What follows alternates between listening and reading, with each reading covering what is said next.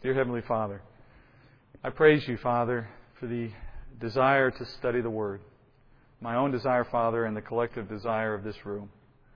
And for that matter, Father, for all the many others who are not here in their physical presence, Father, but will hear this teaching one day, will benefit from it as You see fit. Father, I praise You for the hunger of the Word that is in Your body, in the church. And Father, I praise You for a church facility and a church body here at Wayside that values Your Word and makes opportunity for study available. And I praise You, Father, for the work the Holy Spirit is prepared to do in our hearts by Your Word.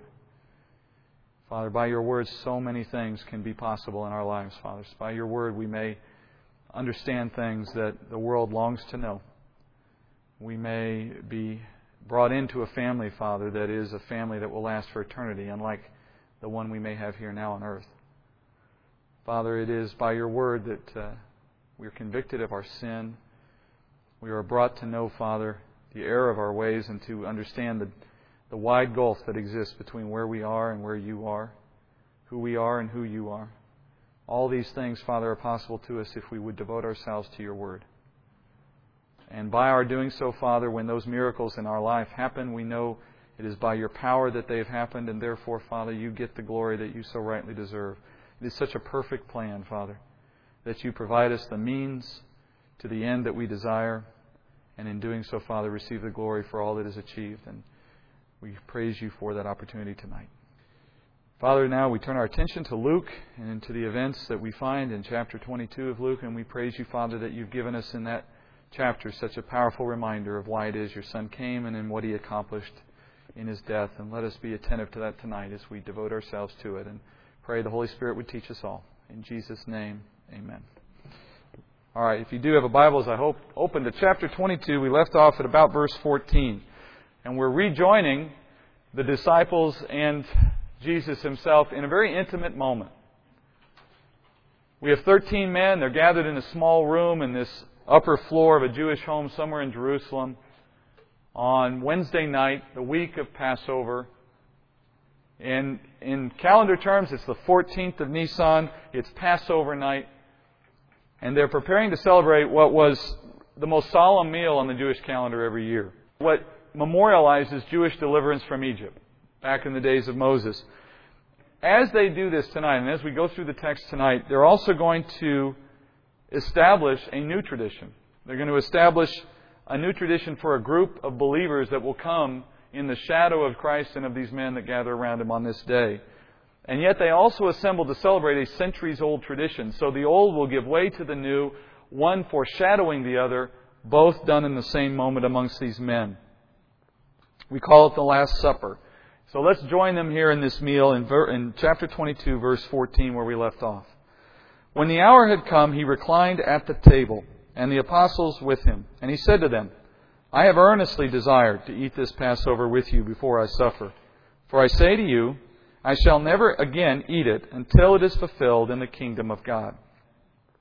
It's nightfall. It's the time for Passover. Passover, as it was given in the law, was prescribed to begin at twilight on the 14th of Nisan.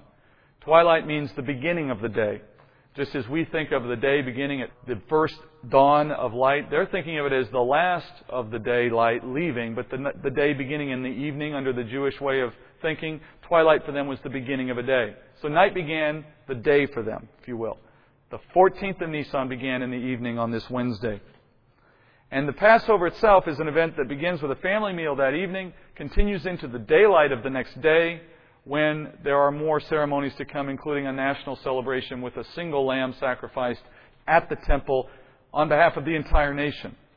But the law had expected that each family would celebrate their own Passover meal with their own lamb on that first night of Passover, on the evening of the 14th. And Jesus is following the biblical pattern here, even if His particular pattern did not in all cases agree with the public way that the Passover was celebrated in His day. Where it differed because the public had gone astray, and He was holding to the true biblical requirements of the Passover. So here He is, beginning to celebrate this meal on the night of the 14th of Nisan. It's a meal intended for a small group. The Scripture says a family of no less than 10. but you could have many more than that in other cases. This is a group of 13. And this meal, which goes by a variety of names, we call it the Seder sometimes, or a Passover meal. It's a very specific, prescribed pattern of activities, all of which work together to memorialize the events of the Jewish exodus from Egypt. The rules that they followed during this meal were actually a combination of things out of God's law, things that God Himself prescribed in the law, out of Exodus or out of Numbers. And they were it also had rules that had been developed by rabbis over centuries. So the combined things you did on a Passover meal, the things you did on a Passover meal were a combination of things that God Himself prescribed in the law, plus things that rabbis and other religious leaders in the nation of Israel had come alongside the law and prescribed. The combined effect of this law and of the rabbi's regulation was to create this remarkable picture of Jesus' work of redemption. It established a reminder of what God did through the Jews in the time that they left Egypt, certainly. That's how Jews saw it, for that matter. But in what it said and in how it said it, it was also a wonderful picture looking forward of what Jesus was to do on the cross. Ultimately, the Passover meal and the symbolism around that meal are fulfilled in Christ, rather than simply a memorial of a past event. It had both sides to it.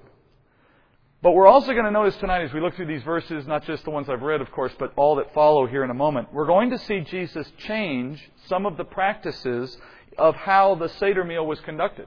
In other words, the meal He conducts here is not, strictly speaking, in accordance with the rules and regulations given for this meal that were practiced by Jews in His day. He departs from the norm in how this meal was to be practiced.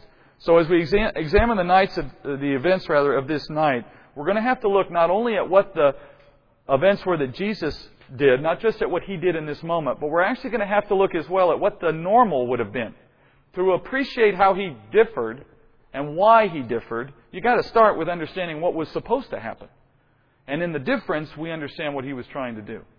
So we're going to spend time. Now, clearly, if you know anything about a Seder meal and all that's involved, it's a very elaborate series of events and things that are said and spoken and prayers and song and then more activities. I have no intent to go through all that with you tonight, not because it's not a valuable study, but merely because of time. That is a study in itself. It could take all night just to talk through the events of the Seder meal and what it means. So my intent is not to try to do that. I want to stay true to what's in the Scripture, meaning what Luke himself chooses to bring to light in his narrative will drive our discussion. But along the way, I need to give a little bit of the background on the Seder meal. So there's one other thought I want to bring to mind here tonight as we look at Luke's account. Each of the Gospel writers carry an account of the Last Supper. It's a major event in Jesus' ministry, so it's not surprising that you see it in all the Gospels. And all four provide a slightly different perspective. Matthew and Mark, in their Gospels, they largely have a parallel structure and a parallel style of narrative. They cover largely the same material. Luke's account is similar to the other synoptic writers, Matthew and Mark, but he does rearrange some of the events, and he includes more details. So we'll see that tonight. John's account, if you know John's account of the Last Supper, he completely ignores most of the things that the other writers include to include the entire events of the Last Supper itself. John doesn't record any of the details of the Last Supper, the institution of it, the activity around it. On the other hand, he has such a detailed description of the conversation that takes place during the meal that it takes 4 chapters in the Gospel of John to cover it all. So the Gospel of John has this 4-chapter discourse covering just this moment around the table, and yet he includes none of the details that the other synoptic Gospel writers include. That shows you how much different of an approach John took to this same moment. Writing the Gospel after the other ones tells me that his intent was not to repeat, but to give detail that the other writers didn't. So with that background, I just want to make the point, I'm not going to try to harmonize the Gospels either. That in itself would be another long study.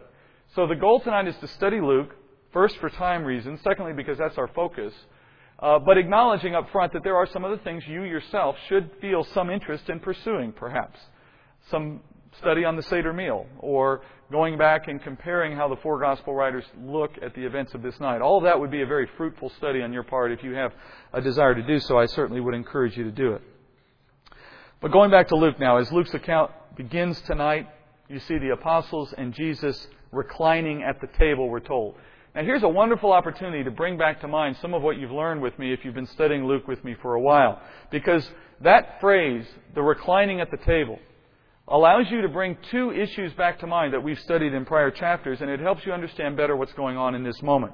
If you were with me in chapter 7 of Luke, we studied in chapter 7 that when men sit at a table to eat in Jesus' day, they were typically sitting at a table very low to the ground, not like the ones you are sitting at now, for example, but rather a table that was barely 7, 8, 10 inches off the ground maybe. And because it was so low to the ground, they were lying on the ground in order to eat at the table. So when we say they reclined at the table, we literally mean they lie down on the ground facing the table in order to eat. And the way they did this was very specific. They would prop themselves up on an elbow, on the left one to be specific, while reclining with their feet at a diagonal away from the table. So the table is in front of them, they're kind of like this on their elbow, their feet are out back, and they eat with their right hand. And because they're at this sharp angle, everyone sort of is sitting around the table, head to the left, feet to the right, all in this little fanned out arrangement around the table. So when we hear that they reclined here, that is the way they were proceeding around the table. If you've seen the paintings of the Last Supper, for example, well, I want you to wipe that image off your mind, okay? You need to not look at that because it's a great painting, but it's not a realistic picture of what was going on in the moment. The second thing we need to learn about this table, we can learn from what we studied back in Luke 14, which we studied with this group earlier this year, when we saw the disciples competing with one another for the honored places around the table in that Pharisee's home. And you may remember some of what we taught at that moment. What we learned principally, though, was that there is honor associated with where you sit. There were places around a table that had, by their very nature, where they were, dictated a certain amount of honor. It was the culture of the day. So, in this scene, that same principle would still have been true. Where they sat around that table said something about the honor they were due, or at the very least, the honor they thought they were due. And Jesus, as the host for the meal, would have had a specific place he sat. We'll look at that a little bit tonight. And then the disciples themselves would have been arranged around that table in a very specific order. We're going to see later in Luke's account tonight, when we get there, that there are still some men in this group that are burdened with an illusion of grandeur. And that illusion of grandeur reflects in where they choose to sit around this table.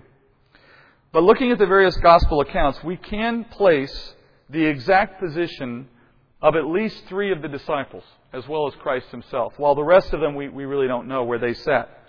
And I want you to begin to build a scene in your mind, the scene we're going to describe as we move through Luke tonight. I want you to begin to draw a mental picture in your mind, and we'll build this picture as we go. So to begin with, a low table, probably rectangular, probably people sitting on both sides of this rectangular table, and by sitting, of course, I mean this reclining position. The table was probably long enough for all but 1 or 2 of the men to sit on it, maybe long enough for all of them, perhaps. But in any event, there would have been a second table as well, a smaller one, rectangular probably. And that smaller table would have been pulled up against the end, at one end of this longer rectangular table, so that you really have, like you might see in a restaurant today, where your table's not quite big enough, so you pull a second one in on the end and you extend the length of the table that way. The reason they did it in this day, however, was not so much because of space, but because of the procedures revolving around the Seder meal. You have a dining table on which you eat, and then you have a special table that holds the elements for the Seder. And this table would quite often be pulled up against the larger table for the moments when those elements were needed. And when they weren't needed, for example, when the meal was just being consumed, that smaller table could be pushed back away. Maybe left there, maybe pushed away, kind of depended on the scene and on the setting. But there were distinct tables. The rules for seating prescribed that the host then would take the first position at the main table. And by first position, I mean if you're looking at the table, kind of like the Michelangelo painting, but imagine a low table. The host would sit at the first position off the end of the main table, on the same end where that smaller table would get pushed up against it. So if you're looking at the table, there's the person across from you, on the end, not on the last position, or if you want the first position of that main table, right next to the crack between that table and the smaller one that's now to the right of the host. So that smaller table is to the right of the host. The large dining table extends out to the left of the host and goes this way. That would be the normal position for a host in a Seder meal. The guests would have been seated so that to the right of that host, you would have in front of the smaller Paschal table, the Passover table, you would have the youngest. Now, this is not because the youngest was automatically the least honored. It was actually a position of honor. But it was a position of honor always reserved for the youngest, because I think that had you not done that, the youngest would have always ended up in the least honorable position. But the youngest had a very specific role in the Seder meal. They often had moments in the Seder meal when they were required to do things or say things. So they were seated next to the host, where the host could help them learn the process and could guide them in it. Usually it's a child.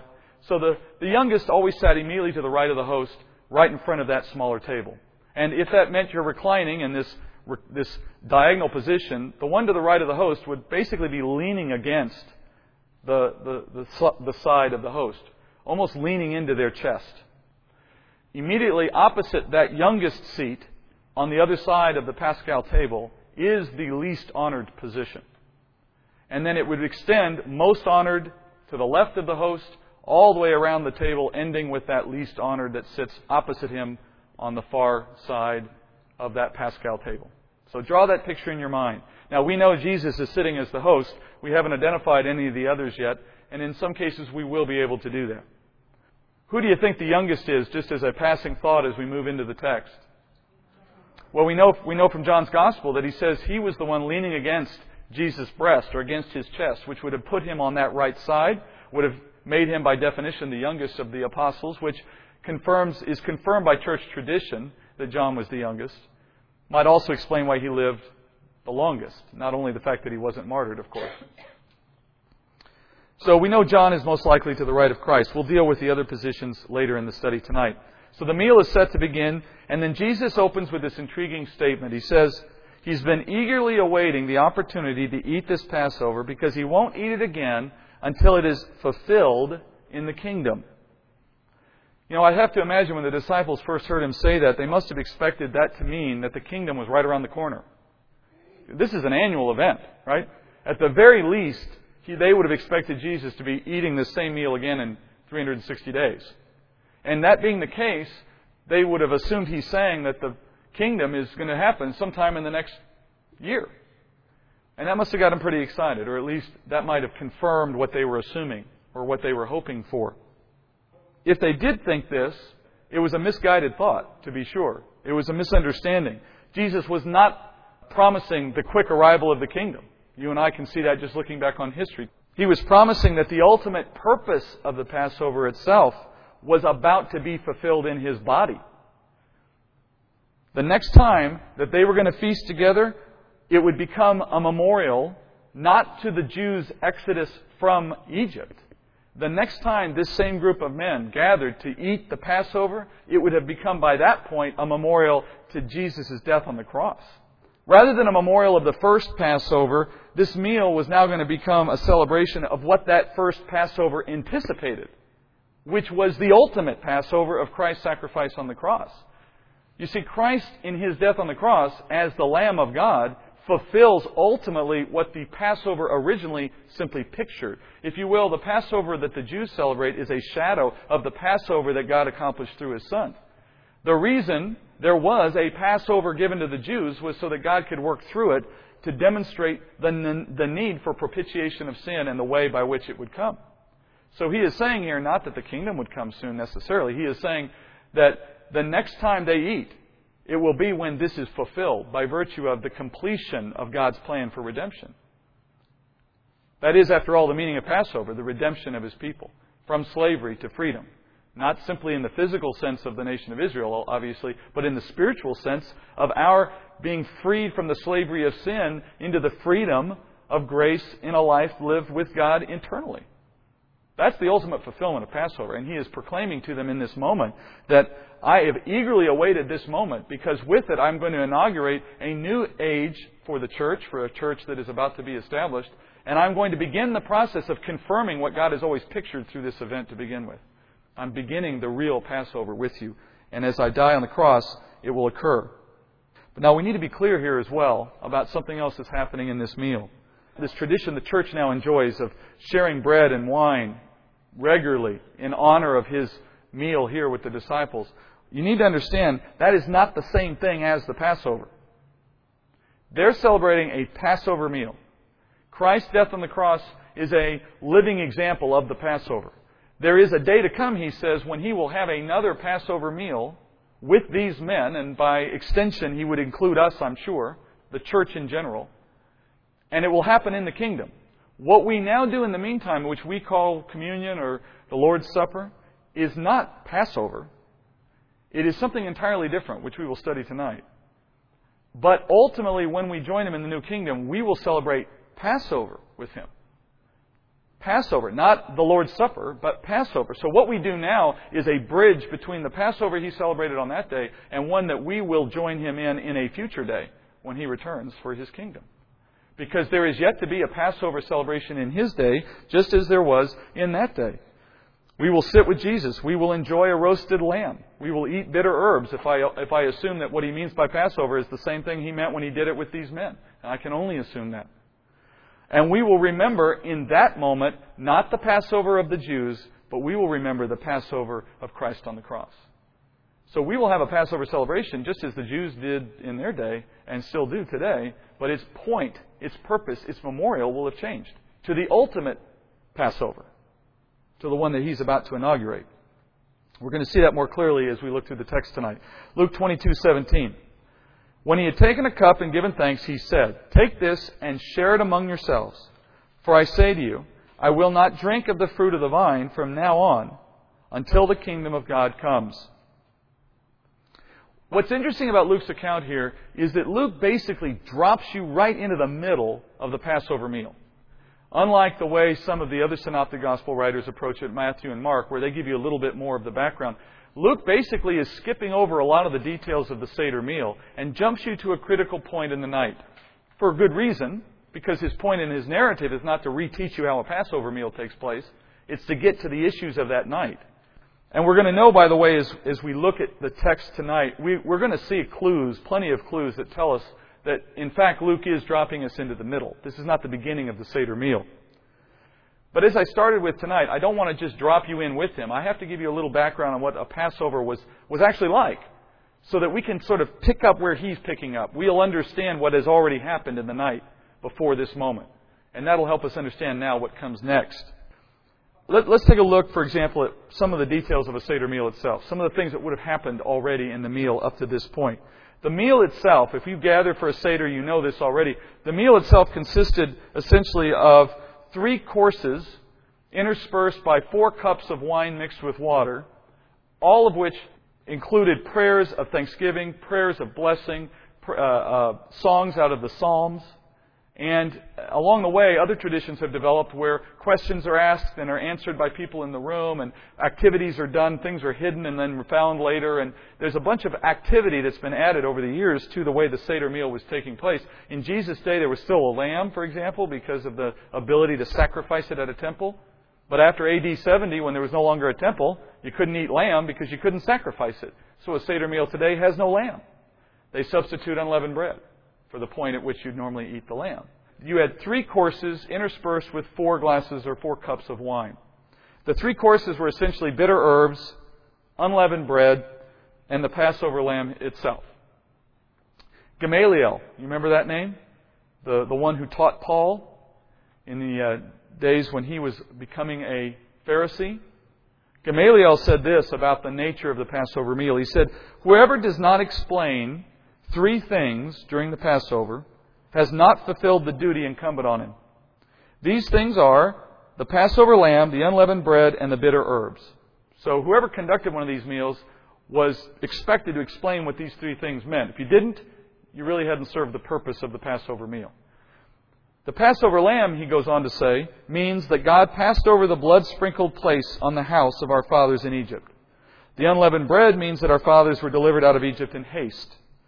The bitter herbs means that the Egyptians made bitter the lives of our fathers in Egypt. This is the basic meaning of those 3 symbols. Then he goes on to say that every Jew who participated in a Passover meal was supposed to apply what they were doing as if they personally had been one of the Jews who left Egypt. He says it this way, "From generation to generation, every man is bound to look upon himself, not otherwise than if he had himself come forth out of Egypt. For so it is, and you shall show your son in that day, saying, This is done because of that which the Lord did unto me when I came forth out of Egypt. So it is to be the case that a Jew who participates in a Passover meal should see himself literally as one who he himself was in Egypt and God brought him out. That's how you are to view the moment of that meal. So that's the sense of the meal. That's the basics of the meal. So it proceeded this way. First step of the meal was a specific prayer of blessing. It was a prescribed prayer, and it was said very, very specifically. After that prayer, then you followed with a drinking of this first cup of wine. And as I mentioned already, the wine is mixed 50-50 with water. So there's wine and there's water mixed together in a cup. Everybody has the first cup. Now, the drinking of wine during this meal was not prescribed in God's law, but it had long since become a standard feature of the meal prescribed by rabbinical rule. It was cited to be evidence of the Jews' joy in their liberation. It was a symbol of their joy. It's important to note here, and I don't want to pass this by because I think a lot of people are prone to do this in their own mind. It's important to note that not only did Jesus keep God's law perfectly, as we know we're told He did out of Scripture, but He would also observe the prescribed traditions of His day, so long as those traditions or rules didn't contradict God's rule, God's law. Christ Himself said to obey those in command over you, obey those in authority over you, and He lived that out as well. So long as what they've obeyed or what they've commanded you to do is not in contradiction with what God Himself has told you to do, you are obligated to do what they tell you to do. He proves that here. The rabbinical rule that they would have wine is not part of God's law, but Christ observed it. And He would even tell other places, as you may know in the other Gospels, when He would say, don't do as they say, but do as they say, speaking of the Pharisees. He would command people, look, they are in authority over you, obey them, because to do otherwise is essentially a disobedient act. But do not do as they do, because they won't even live according to their own rules. And certainly do not do anything that would contradict God's law or God's specific direction to you in His Word, because that ultimately reigns over all men's words. But it is also unfair to say, I'm not going to prescribe wine in this ceremony because God didn't come up with that. Well, how do you know? Think about this. What does the wine at the meal now represent? How did God ultimately use the wine of that Last Supper? As a symbol of Christ's blood. Do you think that's a coincidence? Do you think the fact that God took that issue, that item from the Last Supper, and turned it into such an important symbol in the church is merely just happenstance? Oh, look, they decided to drink wine. That's convenient. I'll use that now in my Last Supper. Or do you think maybe God knew that that was going to be there, intended that it be there, worked through men, through the rabbis, through the leadership, to prescribe it, and in so doing, arrive at that solution? In other words, God can do anything He wants, any way He wants. He'll put some things in His Word, and He'll do other things through men. And in so doing, He'll still accomplish His purpose. That's why there are pastors over us. That's why there are elders over us. That's why we have teachers. Because it is in God's plan that He would work through men to accomplish His purpose. He established His Word for His own reasons, but beyond that as well, He teaches us through the examples and the words of men. So long as they are not contradictory to God's Word, they can still have the force of God's desire in our lives. Though wine wasn't in the law, God expected it in the meal, and it had a purpose in being there. Now, after that first cup of wine, bitter herbs were handed out from this little table. They were dipped in salt water or as well in this kind of a relish mixture, sometimes called sop, S-O-P, in the Bible, in the New Testament. And it would be passed around, and sometimes pieces of bread as well, dipped in the salt, dipped in the sop. And they'd be eaten at this point in the meal. And of course, the point here is to symbolize the bitterness of their time in Egypt.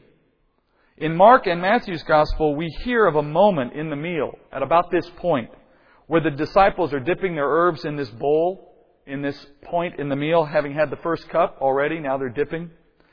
John, in fact, mentions it as the dipping of the bread in the sop. It's at this moment in the meal. Luke, on the other hand, never mentions it. It's not in Luke's account, obviously. We haven't read it. He never addresses that moment in the Seder meal, which means, as well, he never addressed the drinking of the first cup. So we've had a cup of wine consumed. We've had this dipping ceremony go by. So far, no mention of that in the Gospel of Luke to this point. Now, after the herbs, there is a second cup of wine. But right before that second cup, you would have a song sung by the group, and it's taken out of Psalm 113 and Psalm 114. Following that, you'd have a prayer, and then they'd drink that second cup of wine. So this has all taken place, and that's not mentioned in Luke's Gospel. After the second cup, the Seder meal, the Passover meal itself actually begins. All of what we just said is sort of a prelude to the meal. It's part of the Passover meal. It's part of a Seder. But in truth, it's not the meal. You haven't really eaten anything. You're still hungry, okay? There's still eating to be done. The real meal starts at that point. Now you hand out the herbs again. Now, in herbs here, I want you to think of like little leafy things. Lettuce was considered an acceptable bitter herb. A beet was considered an acceptable bitter herb under the rabbinical interpretation. So this is real vegetables. They have the capacity to fill you up, okay, to be food. Also at this point, after that second cup of wine, you would be handing out not just these herbs, but also the unleavened bread, which had to be striped, had to be pierced. That was done by the rabbis to ensure that it would not rise, that it was not leavened. You were basically punching holes in it so that if there had been any trace of yeast, it wouldn't allow for the rising of the dough. We now understand that God, through the rabbis, once again, prescribed that so that we have a very clear symbol of Christ in that bread, having been striped, having been pierced. But that wasn't in God's law. That was prescribed by rabbis as well. Unknowingly they did it, without realizing what they were picturing, even as they made that decision. Finally, you would also have passed out the lamb and eaten the lamb at this point. So all three elements are passed out, all three are eaten. Now, I want to make a mention here about how they passed out the bread specifically, because it becomes very important here in a minute to note how it was supposed to be done. At this point, now remember, after the second cup, we're at that point where the meal is being handed out and people are eating it. The rabbinical rule here was very specific. The prayer that was said over the meal was to follow the breaking of the bread and the handing out of the bread, not to precede it. You were not to say a thankful prayer, then break the bread and hand it out. You were to break the bread and hand it out, then say the thanksgiving prayer that was to be said over the meal. And the reason they said that was because of the way the Jews interpreted the meaning of the bread in that moment. The reason why they were told to do it in that specific order was that the rabbis said this is bread of poverty. It was bread that they had while in captivity. Remember, they baked this bread right before they rushed out of Egypt. It was unleavened for that reason.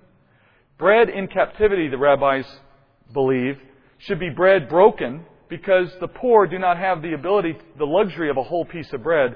The poor, it said, eat not whole cakes of bread, but broken pieces only. So the prayer was to come afterward, giving thanks for what little I have. The bread of poverty, in other words. So there was a very specific rule for a very specific image being intended there. Then they would eat the lamb, and the next rule to remember is that you could not eat anything after the lamb. The lamb was to be the very last thing you eat at this meal. And the reason being was that the taste of the lamb was supposed to linger on your mouth, so that the memory of the meal was the lamb. Not anything else, not the lamb mixed in with other stuff, but what you left the meal with was the memory of the lamb. So the lamb was the very last thing you ate. That's why there was no dessert to this meal, for example. And you're supposed to consume the lamb in total, and that's not supposed to leave any of it behind. If there was, it had to be burned before the next day. Following the meal then was a third cup of wine. Things are starting to get kind of fun at this point, right? Everyone's pulled out the third cup of water and wine.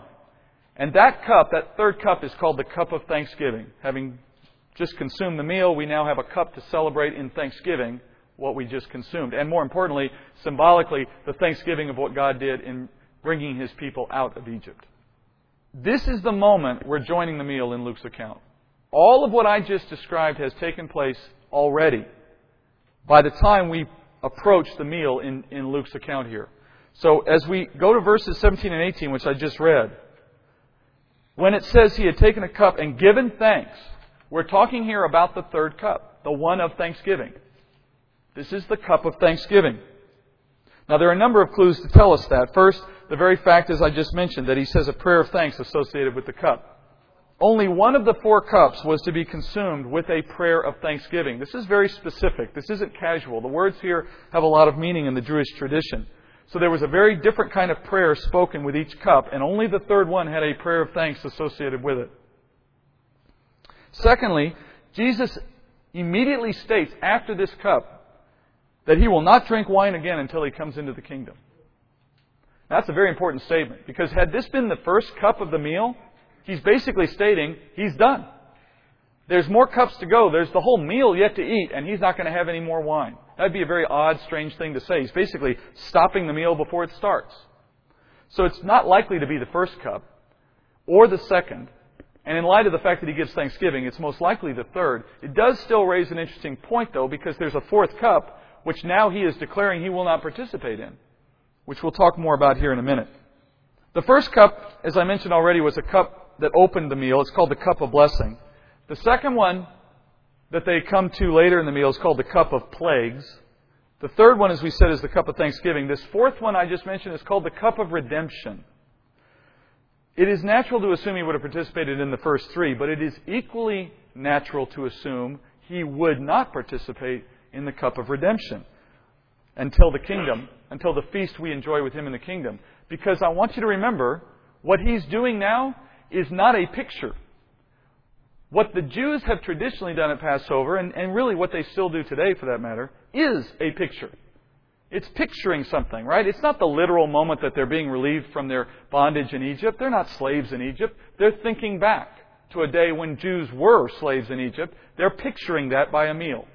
This element means this, and this element means that. It's a picture. It's a little, a symbolic exercise to remember something that literally happened in the past.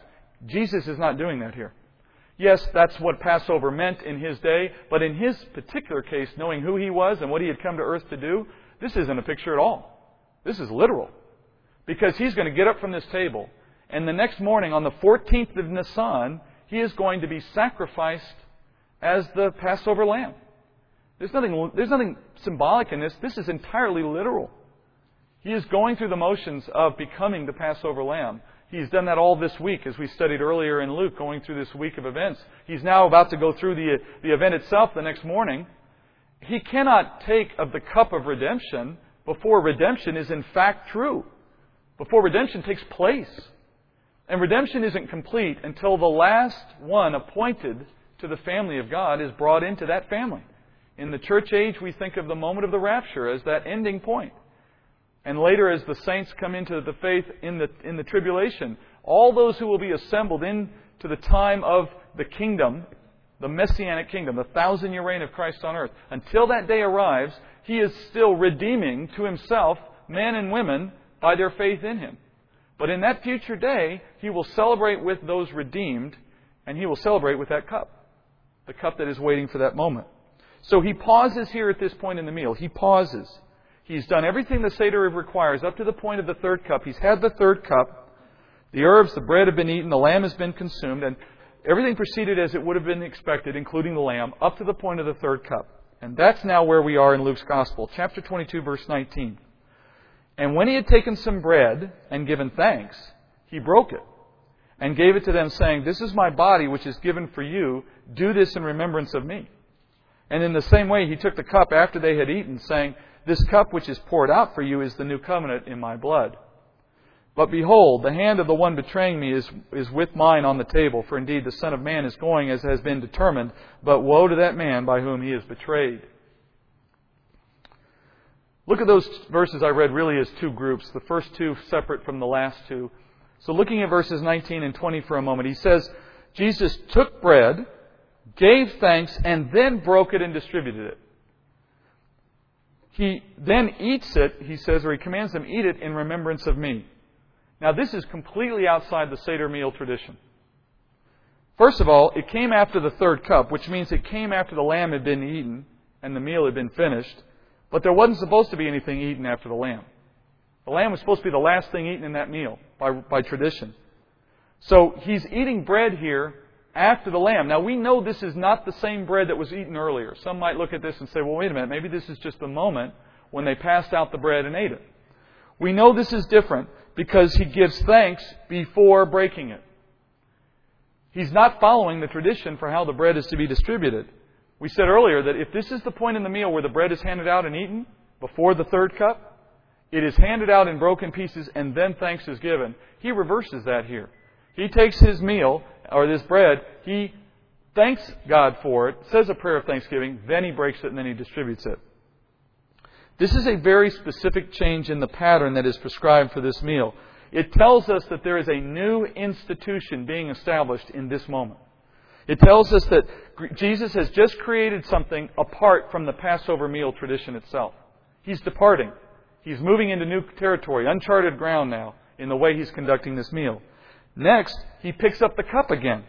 He distributes it saying, "This is the cup of my blood for the new covenant," which is a direct reference to Jeremiah 31:31, where God tells us through that prophet that He would bring a new covenant, writing it on the hearts of His people, and that new covenant would be superior to the old. And Jesus is now establishing this as the moment when that new covenant is being realized in the lives of the people He's sitting around. He says, "This is the blood of that new covenant." Now, Jesus Himself doesn't drink from it. There's no indication in this text that He ever drinks of this cup. In fact, He calls it His own blood, which would suggest that it's not something He would partake of. I don't mean that it's literally blood. I just mean that in the way it symbolizes His blood, you wouldn't expect Him to partake of it. You would expect Him to hand it out to those who are entering into the covenant that is made by His blood. He Himself wouldn't enter into His own covenant. He is the one offering it. It is His blood. Secondly, He doesn't call it what it would have been called if it was the fourth cup of the Passover meal. If this was meant to be that fourth cup of wine, it's called the cup of redemption, not the cup of the new covenant. Again, He's going off into uncharted territory with His language and with His pattern of behavior in this meal. These are not Passover tradition behaviors. What He's suggesting here is that the Passover meal that Jesus has been enjoying up to this point, in a sense, it's just been suspended. It's been moving along the pattern that's prescribed. We've come to the third cup, had the third cup, and then it's over. There's still things happening in the room, but they're not part of the Passover meal anymore. We've started off in some new direction. The Passover meal that He's engaged in here has been essentially suspended. It's not finished. He's not finishing it by what He's doing. These actions do not complete the meal. And in none of the Gospels, not this one and not the other three, do you ever see Him pick back up with the Seder meal. There's never a point where He returns to the cup of redemption, says any of the required prayers to end the meal. It's like that never happens. Meanwhile, what He did give was this new ceremony to Christians. He gives a ceremony now that we, as the church, are to observe in the interim. Into the interim, while we wait, and here's the important issue I think that some miss as they study this moment. What we are observing now in what we call the Lord's Supper is an interim memorial that holds us over until the day of the kingdom when we arrive in that moment with Christ, at which point I believe this Seder meal picks up again with the fourth cup of redemption. With us now having joined the meal that we couldn't have joined in that moment, right? We weren't alive. Many who came before this moment had died. All those in the body of Christ and all those who are saints to be redeemed, ultimately, Old Testament as well as New Testament, who want to enjoy this opportunity, who would love to have been there, who want to have the meal of redemption with their Redeemer, will be, and in fact, invited to this very same meal because it's like TiVo. It's on pause. And real life goes by in the meantime with a memorial called the Last Supper, which in a sense reminds us of this moment so that we can look forward to the conclusion of it in our physical presence one day to come. And in that concluding moment, the fourth cup can be drunk when its meaning now has real meaning. The meaning of redemption is now lived out in the fact that we are all present with our Lord, having been redeemed. How exciting. We have a ticket to that dinner. Like that cruise you paid for 6 months in advance, and every day that leads up to it, you can't wait, or the vacation, or whatever it is, the graduation of your last child, as an example. It's this ticket that we now hold. And what we use on a Sunday morning, as we call it the Lord's Supper, communion, what we use that for now is a reminder of how we are now inserted into that pause by faith. We have now joined the family of God, and we now enjoy the benefits of what He was promising in that new covenant. And we will realize the inheritance that is ours by that promise in that future day, that day of redemption.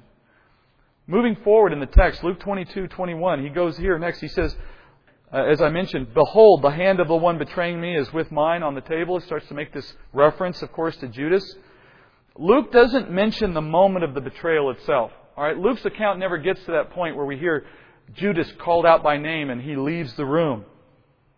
But we know from the other Gospels that the moment that he is called out, the moment when he actually does leave the room, occurs before the meal begins. John gives us that most clearly in his Gospel. And by meal here, I remember, I'm talking about the point where you hand out the herbs and the bread and the lamb, the true food part of the meal. He's there at some of the early stages, but it's clear that before they actually hand out the elements and begin the real meal, he leaves the room. He's told to leave at that point. You can read it most specifically in John 13, verse 21. Let me just read you a few of the verses that John covers on this event. When Jesus had said this, he became troubled in spirit and testified and said, Truly, truly, I say to you, that one of you will betray me. The disciples began looking at one another. At a loss to know of which one he was speaking. There was reclining on Jesus' bosom one of his disciples whom Jesus loved, and we know that to be John. So Simon Peter gestured to him and said to him, Tell us who it is of whom he is speaking. Then it goes on. He, leaning back thus on Jesus' bosom, talking about John again, said to him, Lord, who is it? Then Jesus answered, That is the one for whom I shall dip the morsel and give it to him. So when he dipped the morsel, he took and gave it to Judas, the son of Simon Iscariot. This is that point early in the meal that I mentioned where they're dipping the herbs or the bread and they're handing it out before the meal begins, before that second cup. And it's in that moment that Judas is identified. Now remember the seating arrangement discussion we started with tonight? Now here we see that significance. You see Jesus, as you know, at that point where we said the host would sit on that one end of the larger table. John to his immediate right, leaning against him, having this little conversation. And based on the description Luke gives, I think a safe assumption is that Peter is in the least honored position. Peter has humbly put himself in this position directly opposite John at the end of that small Seder table. Now, it makes some sense when you consider that, in sort of an ironic way, Peter prided himself on his humility. As you see the way the gospel accounts go, Peter clearly had a pride issue. God used it ultimately to make him a great leader in the church after humbling him through a series of events in his life. But he always battled with that. And it was very much like Peter to go out of his way to declare his humility, even as he was demonstrating pride. You know, the phrase I like to use is, I'm very humble and I'm proud of it. It is in this way that we see that significance play out. But it's also significant now to place one other apostle. Because when Jesus announced that there was a traitor among the group, He says that the way you'll know who this traitor is because it'll be the one, in other gospel accounts you hear it spoken of in the sense of I'm going to hand this morsel to somebody or to whom I dip in the bowl with, or in this case where my hand is, whose hand I have, meaning they're touching hands. Well, there's only one position on the table where those things could have taken place. The most honored position. Judas had sat himself down in the most honored position at the table. The one closest to Jesus on his left. Which says a lot about the heart of that man as well, doesn't it? But there's something else more amazing in this account. As I read the verses out of John, there's something much more amazing to this account to me than merely those details of who sat where. Jesus says there is a traitor among the group, and everyone wondered who it was. They had no clue. Doesn't that amaze you? I mean, we know Judas was an unbeliever. We know he was a man who never had belief in Christ as his Savior. He was unsaved. He went to the grave that way. Christ described him as a devil when He said, Did I not pick you, the 12, and yet one of you is a devil? In John chapter 6. I mean, there's no two ways about it. This is not a believer who went wrong. Okay, this is a man who Satan indwelled, which is not something that can happen to a believer. You know, you have the Holy Spirit in you. He's jealous for you. There's not room in there for two. So, this is an unbeliever. What amazes me is, as a wolf in sheep's clothing, Satan indwelling him in the whole routine, that he was able to play the part of a believer so convincingly that for 2.5, 3 years he lived with these men and went everywhere with them under Jesus' teaching, and no one had a clue. No one knew that this man would betray Christ. And he did so convincingly that it has to make me wonder, how well are we going to be, how good are we at really knowing within any group we assemble with where the real belief is? I mean, it's easy to say, I'll know him when I see him, but then you have to ask yourself, why didn't these other 11 men know who they were with all this time? And it shouldn't surprise us, therefore, when we hear that someone would tell us that potentially there are unbelievers amongst us in our churches. That should not be a surprise to us. In fact, I doubt it is for most, but every now and then I run into people who... I remember an experience in my past with a church, and there was a pastor, and I was teaching on this point generally, and he stopped at one point and kind of had this literally surprised look on his face, and he said, "You think there are unbelievers in our church?" I wanted to grab the guy and go, "Wake up! What are you thinking? Yes, there's unbelievers in every church. Why, you walk in and you're automatically a believer? That's how it works? I mean, what are you thinking? No, of course there's unbelievers in every church. The question is, what do you do about it? What is the response that we have as believers to the fact that there are unbelievers in a church? Well, there is one approach that says, I want the church experience to appeal to an unbeliever so as to make them comfortable and stick around. There's a fundamental, we call it seeker-sensitive, if you've heard that term. There's a problem with that kind of thinking, though. It has the desired effect. The problem with it is it works. It keeps unbelievers in your church. It doesn't send them away, and it doesn't convert them to believers. You end up with a building full of unbelievers because what you're offering is what they want. You know, to be honest, what an unbeliever wants is not what they need. And what they need is not generally what they want the first time they hear it. Because inherent in the faith process is a coming to a recognition of our own unworthiness before God, of the fact that we are sinners, of the fact that we are due judgment. A conviction of sin is a necessary predecessor to an establishment of faith in the heart. No one likes that, and few sit for it. But it is God's appointed way to salvation. You have to know you need what you need before you get it. And if you tailor the experience in a church so that it satisfies the unbelieving heart, you're not going to have a hope to move it from where it is to where it should be. And God does that work, we know that. But He elects to do it, He chooses to do it through His Word so that He would gain the glory for it. When we replace the Word with our own methodologies, hoping for the best, why would He honor that with the result of salvation? To do so is to deny the value and power of His Word. To agree with you that you have a better solution. Why would He do that? He says He won't. So, on the one hand, to see this kind of example lived out in the apostles teaches us that it is possible that an unbeliever be amongst us. It should remind us that the call of a Christian in Matthew 28, or in the idea of the Great Commission, is to go forth with the Word of God such that it would convict and bring faith, and leave the answer as to who will believe and who won't to God Himself. To not worry about the numbers, to not get caught up in, I did it successfully today because I managed to pick the right words, and therefore I need to adjust my methodology tomorrow. No, you have the methodology. It was given to you by God in His Word. Stay with that. Let God do with it what He will. And in light of how we saw Judas' life turn out, we have to understand that it is certainly within God's plan that not all come. That it is not the case all believe. So to make that our goal is to set ourselves on the wrong goal. Our goal is to be obedient in carrying the message and leave it to God to decide how it's received. To be the ones who bring the good news. Ephesians 4:13 says, we are to do this until we all attain to the unity of the faith and of the knowledge of the Son of God, to a mature man, to the measure of the stature which belongs to the fullness of Christ. You see the goal? The goal has nothing to do with how many you convert. The goal has everything to do with how mature you become. We carry the message as the church for our own benefit because of what it does for our sake that we are obedient in that role, and not because we have some checklist of how many people we're going to save today. That motivation is good, but the goal can't be that. Because it leads us to do the wrong things in a misplaced desire to bring men to faith. Back to the scene in John. After Jesus' statement, we hear Peter gesturing to the one reclining, the one across from him. So Peter, as we said, had taken this lowest place at the table.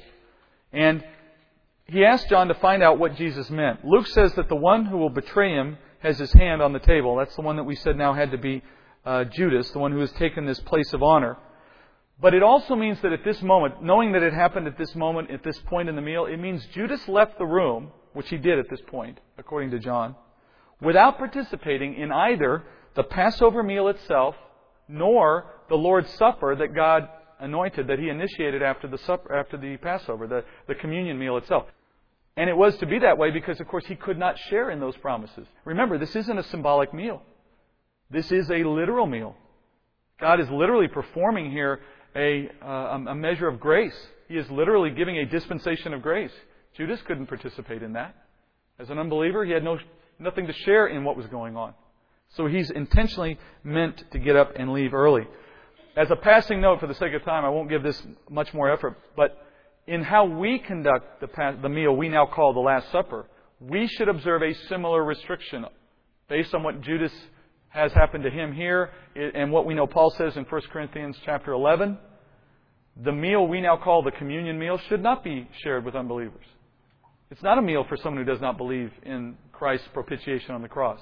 Not to shame them over that, not to make them feel uncomfortable, but it is the case that they are not to partake in something they have no part in until the day comes that they would believe in the gospel. Then they are a part of the family and welcome to join. Jesus' identification of Judas then now leads to what is one of the most bizarre scenes imaginable to me. And we'll finish with these verses, but this is just an unimaginable scene for me. I try to imagine it, and I have a hard time kind of playing it out. It almost seems like a Monty Python skit, the way it had to play out in real life. Luke 22:23. And they began to discuss amongst themselves which one of them it might be who was going to do this thing. And there arose also a dispute among them as to which one of them was regarded to be greatest. And he said to them, the kings of the Gentiles lord it over them, and those who have authority over them are called benefactors. But it is not this way with you. But the one who is the greatest among you must become like the youngest, and the leader like the servant. For who is greater, the one who reclines at the table, or the one who serves? Is it not the one who reclines at the table? But I am among you as the one who serves. Why is this so bizarre? Well, think through it just for a moment with me. The disciples are at first here talking about who will betray Jesus. Now that makes perfect sense. He's just made a very provocative statement. Someone here is going to betray me, and that totally throws them off, and now they're all talking about it, right? Which means the conversation would have been about who was capable of being so low, of being, so despicable. It's got to have that sense to it, right? I wouldn't do that. Who here is, is he capable of doing that? You're thinking in your mind, who's that low, right? And then somehow, incomprehensibly, the conversation does this 180 degree swing from who's lowest to who's highest. I don't know how you get there. I don't know how you work that conversation around to that point. I tried to imagine a couple of examples about how you might do that. There's some conversation about who is low and dirty and no good and so on. Maybe Simon, he looks at Bartholomew down the end of the row and he just says, maybe it's, he never cleans his beard. He's always worried me. I've always had a concern about that man. And then Bart's got to defend himself. He looks at the other end of the table, looks up at Peter or something and says, well, Peter, he's always bragging about his name, the rock this and Peter's the rock and Peter rocks and, So, he starts knocking on Peter maybe. I'm trying to figure out how this is going to happen in real life. Peter then, he's got to defend himself. He says, I can't help it if Jesus gave me a better name. And, besides, I can't be the traitor because I'm going to be the leader of the church. I'm going to be the greatest. Maybe that's how it happened. I don't know how you make that turn. And it's important to understand what they were arguing about. I do not believe they were arguing about who would be the most effective minister. By greatest, they're not sitting around arguing about which of them is going to accomplish more in ministry for Christ. Which of them will have the better legacy as an apostle or a disciple. It's easy to make that assumption that they're just talking about their effectiveness in ministry. I don't think that's what they thought at all. They're assuming the kingdom is tomorrow, right? They're not assuming there is a 2,000-year plus period of Christ, of church history which they are going to found. And they certainly don't appreciate yet the trials that come with that role. In fact, you just have to look at the word. The word in the Greek here for greatest is megas. We use the same word mega to mean big. But it's in that same sense here. Biggest. As in, who's going to be number one? Who's going to be the big cheese? Who's going to have the most authority, in other words? Greatest here does not mean greatest in terms of reputation or accomplishment. It means greatest in terms of authority. Who's number one in the food chain? Who's highest on the ladder? That's the discussion that's taking place. Very specific one. And in response to that kind of thinking, Christ turns to them and He says, the Gentiles, they have kings too. They have leaders. And those leaders, they lord over their people. Now, here's a little bit of insight. You can tell when Jesus is really upset at somebody, particularly one of His disciples, when He compares them to Gentiles. You really don't get much worse than that in Jewish thought. Gentiles were dogs. And to be compared to a Gentile was about as hard a rebuke as He could give them in the moment, to make a point. He says, that group of people, they have leaders. Meaning, there's nothing particularly noteworthy about being a leader. There's plenty of ways you can be a leader. If your goal in all of this is to be the head honcho, to be a leader, well, don't waste your time with us. Do it with the Gentiles. It's an easy thing if that's all you seek. There's nothing godly about desiring leadership for the sake of ruling over people. And as proof, he reminds them that even these ungodly Gentiles seek after the very same thing, after leadership, after an opportunity to rule over each other. So it's not inherently godly. In other words, if they had some perception in that moment that somehow they were expressing godliness because of their ambition, if they somehow had twisted it in their mind to think that they were showing Christ, they were a godly sort and they were on His team and they were fired up for Him and they showed that because they really wanted to be a leader, if that was their way of showing it, He's saying, look, there's nothing godly about that desire. Not in and of itself. The Gentiles share your desire. So it does not equate to godliness. And then he says when Gentiles rule, they lord over their people. That word for lord there literally means they act as a master over a slave. That's what he's saying. These leaders, these people in society, he says they use their position of leadership to gain something for themselves at the expense of those they rule over. And everyone in those disciples knew exactly what he was referring to when he said that, because they had grown up in a Jewish culture that was lorded over by Roman Gentiles. They knew what it meant to be lorded over. And then he adds in verse 25 that the Gentiles, when they rule, they add insult to injury by portraying themselves as the people's benefactor. This is such a crushing thing to say because it is basically a statement of hypocrisy. You know what a benefactor is in the context of someone who lords over other people? The word benefactor in the Greek, it literally means a doer of good. But it's an ironic statement because they're not doing good. It's the exact opposite in reality. What they're actually doing is they set themselves up to be your benefactor, your doer of good, by taking everything you have and then giving some back. See, I'm your benefactor. I'm doing good to you. I'm giving... Well, wait a minute. You took it all to begin with. It was mine before you took it from me. The Jews and the Romans. The Romans were the benefactors of the Jews. We're keeping the peace. We're giving you your portioned allotment of food, or we're helping you in defense of your city. We didn't need your help. We were doing fine without you. Now we're slaves to you. It's in that sense that they were ruling over them while at the same time calling them benefactors. And Jesus points out that example, that real life example from their everyday experience to illustrate what they are not to be. The church, and these men, of course, as the future leaders of the church, has to be different than the world. The unbelieving world, the world that we live in, shares for the most part the same principles he was equating to the Gentiles. A principle that says, I'm going to get for me what is mine, and the higher the ladder I go, the more is in it for me, and the little people are just there to keep me up on the top. There's a sense of that. Even if people don't speak that way, leadership in the modern age revolves around that kind of thinking, by and large. The one who is greatest, Christ says, is not the one who lives that way, but in the economy of the church, it is the one who serves the rest. Matthew's version of this same account uses the word doulos, which we know means slave, to describe a leader. A slave is the leader. The world's model of leadership is like a pyramid, right?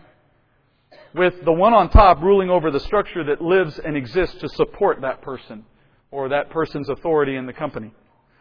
The way the church is to be led is an exact opposite of that. Take the pyramid, flip it upside down, put it on its point, and the leader is the one at the bottom. And by service to the rest, that leader is doing their role of appointed leadership. It's the counterintuitive role of leadership. It's not the way we think of leadership, but in the way God established it in the church, it is the way the church should operate. Whoever is self-appointed or elected to be leader of a group of people in the church illustrates, demonstrates, lives out that leadership by a role of slave and servant to the body. And if their role ever sort of twists around and next thing you know it's being lived out like this, you got a problem. What you've got is a corporation with a non-profit status. And what you have instead of a leader of the church is a CEO. And what you have instead of the church building up for the work of ministry is the ministry build up to satisfy the egos of those on top. And there are many churches you can probably think of in your own experience that have operated exactly like that. Whether they started the right way and ended wrong, or whether they always were wrong to begin with, who knows.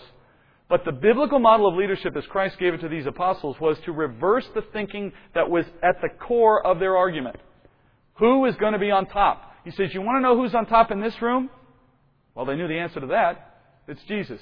And what am I doing in this room? In John's Gospel earlier, He had gotten up and washed their feet.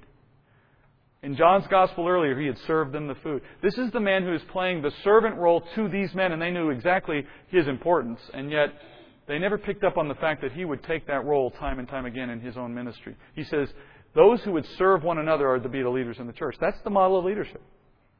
And as a final point, we certainly don't elevate into leadership those who would seek to use it in the way these disciples sought to use it in their day.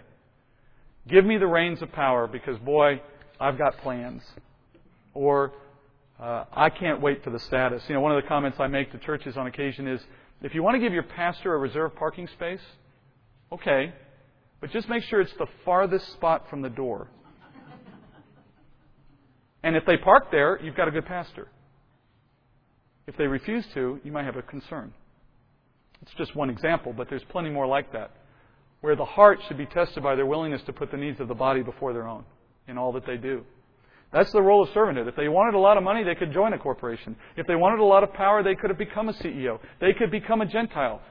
There's plenty of opportunities. In the sense of this story, they could become the Gentile that lords, if that's their goal. They don't need the church to do that. Let's end in prayer. Thank you for your extra patience tonight. I wanted to make sure we covered that material, but we'll be back in chapter 22 next week. Father, I thank you so much for the night, for the patience of those who've come to listen, and for the opportunity to hear your Spirit in the words that were taught tonight. I do pray it was your Spirit who taught, Father, that the teaching was according to your will. And as men, Father, we make mistakes. I know different. And so I pray that those things that were spoken tonight that may not be according to your will and in line with the truth, I trust you, Father, to correct those mistakes in the hearts of those who've heard and to bring them the truth in your own way. And in all that we do here, Father, we pray that it would be a humble service to you, not just in those who've taught and helped prepare the night, but in those who've heard as well, because service, Father, will result from all that we've learned in one way or another. Let us be good, honorable, humble servants according to your word. And if it be your will, Father, I pray we would come back into this room next week to continue this study. In Jesus' name I pray. Amen.